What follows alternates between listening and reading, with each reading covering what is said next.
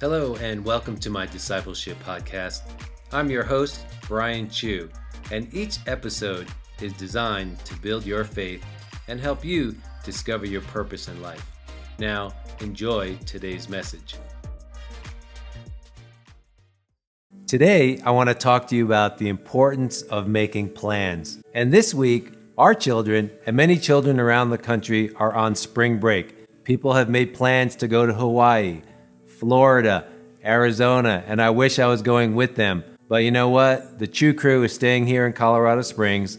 We have some friends coming to visit us, and I might do some DIY projects around the home. Now, when I was in the financial service industry for many years, we had a saying, and I wrote it in our book, that most people don't plan to fail, they just fail to plan. And Proverbs 16 verse 3 says, "Share your plans with the Lord, and you will succeed." Proverbs 16:9, "We make our plans, but the Lord decides where we will go."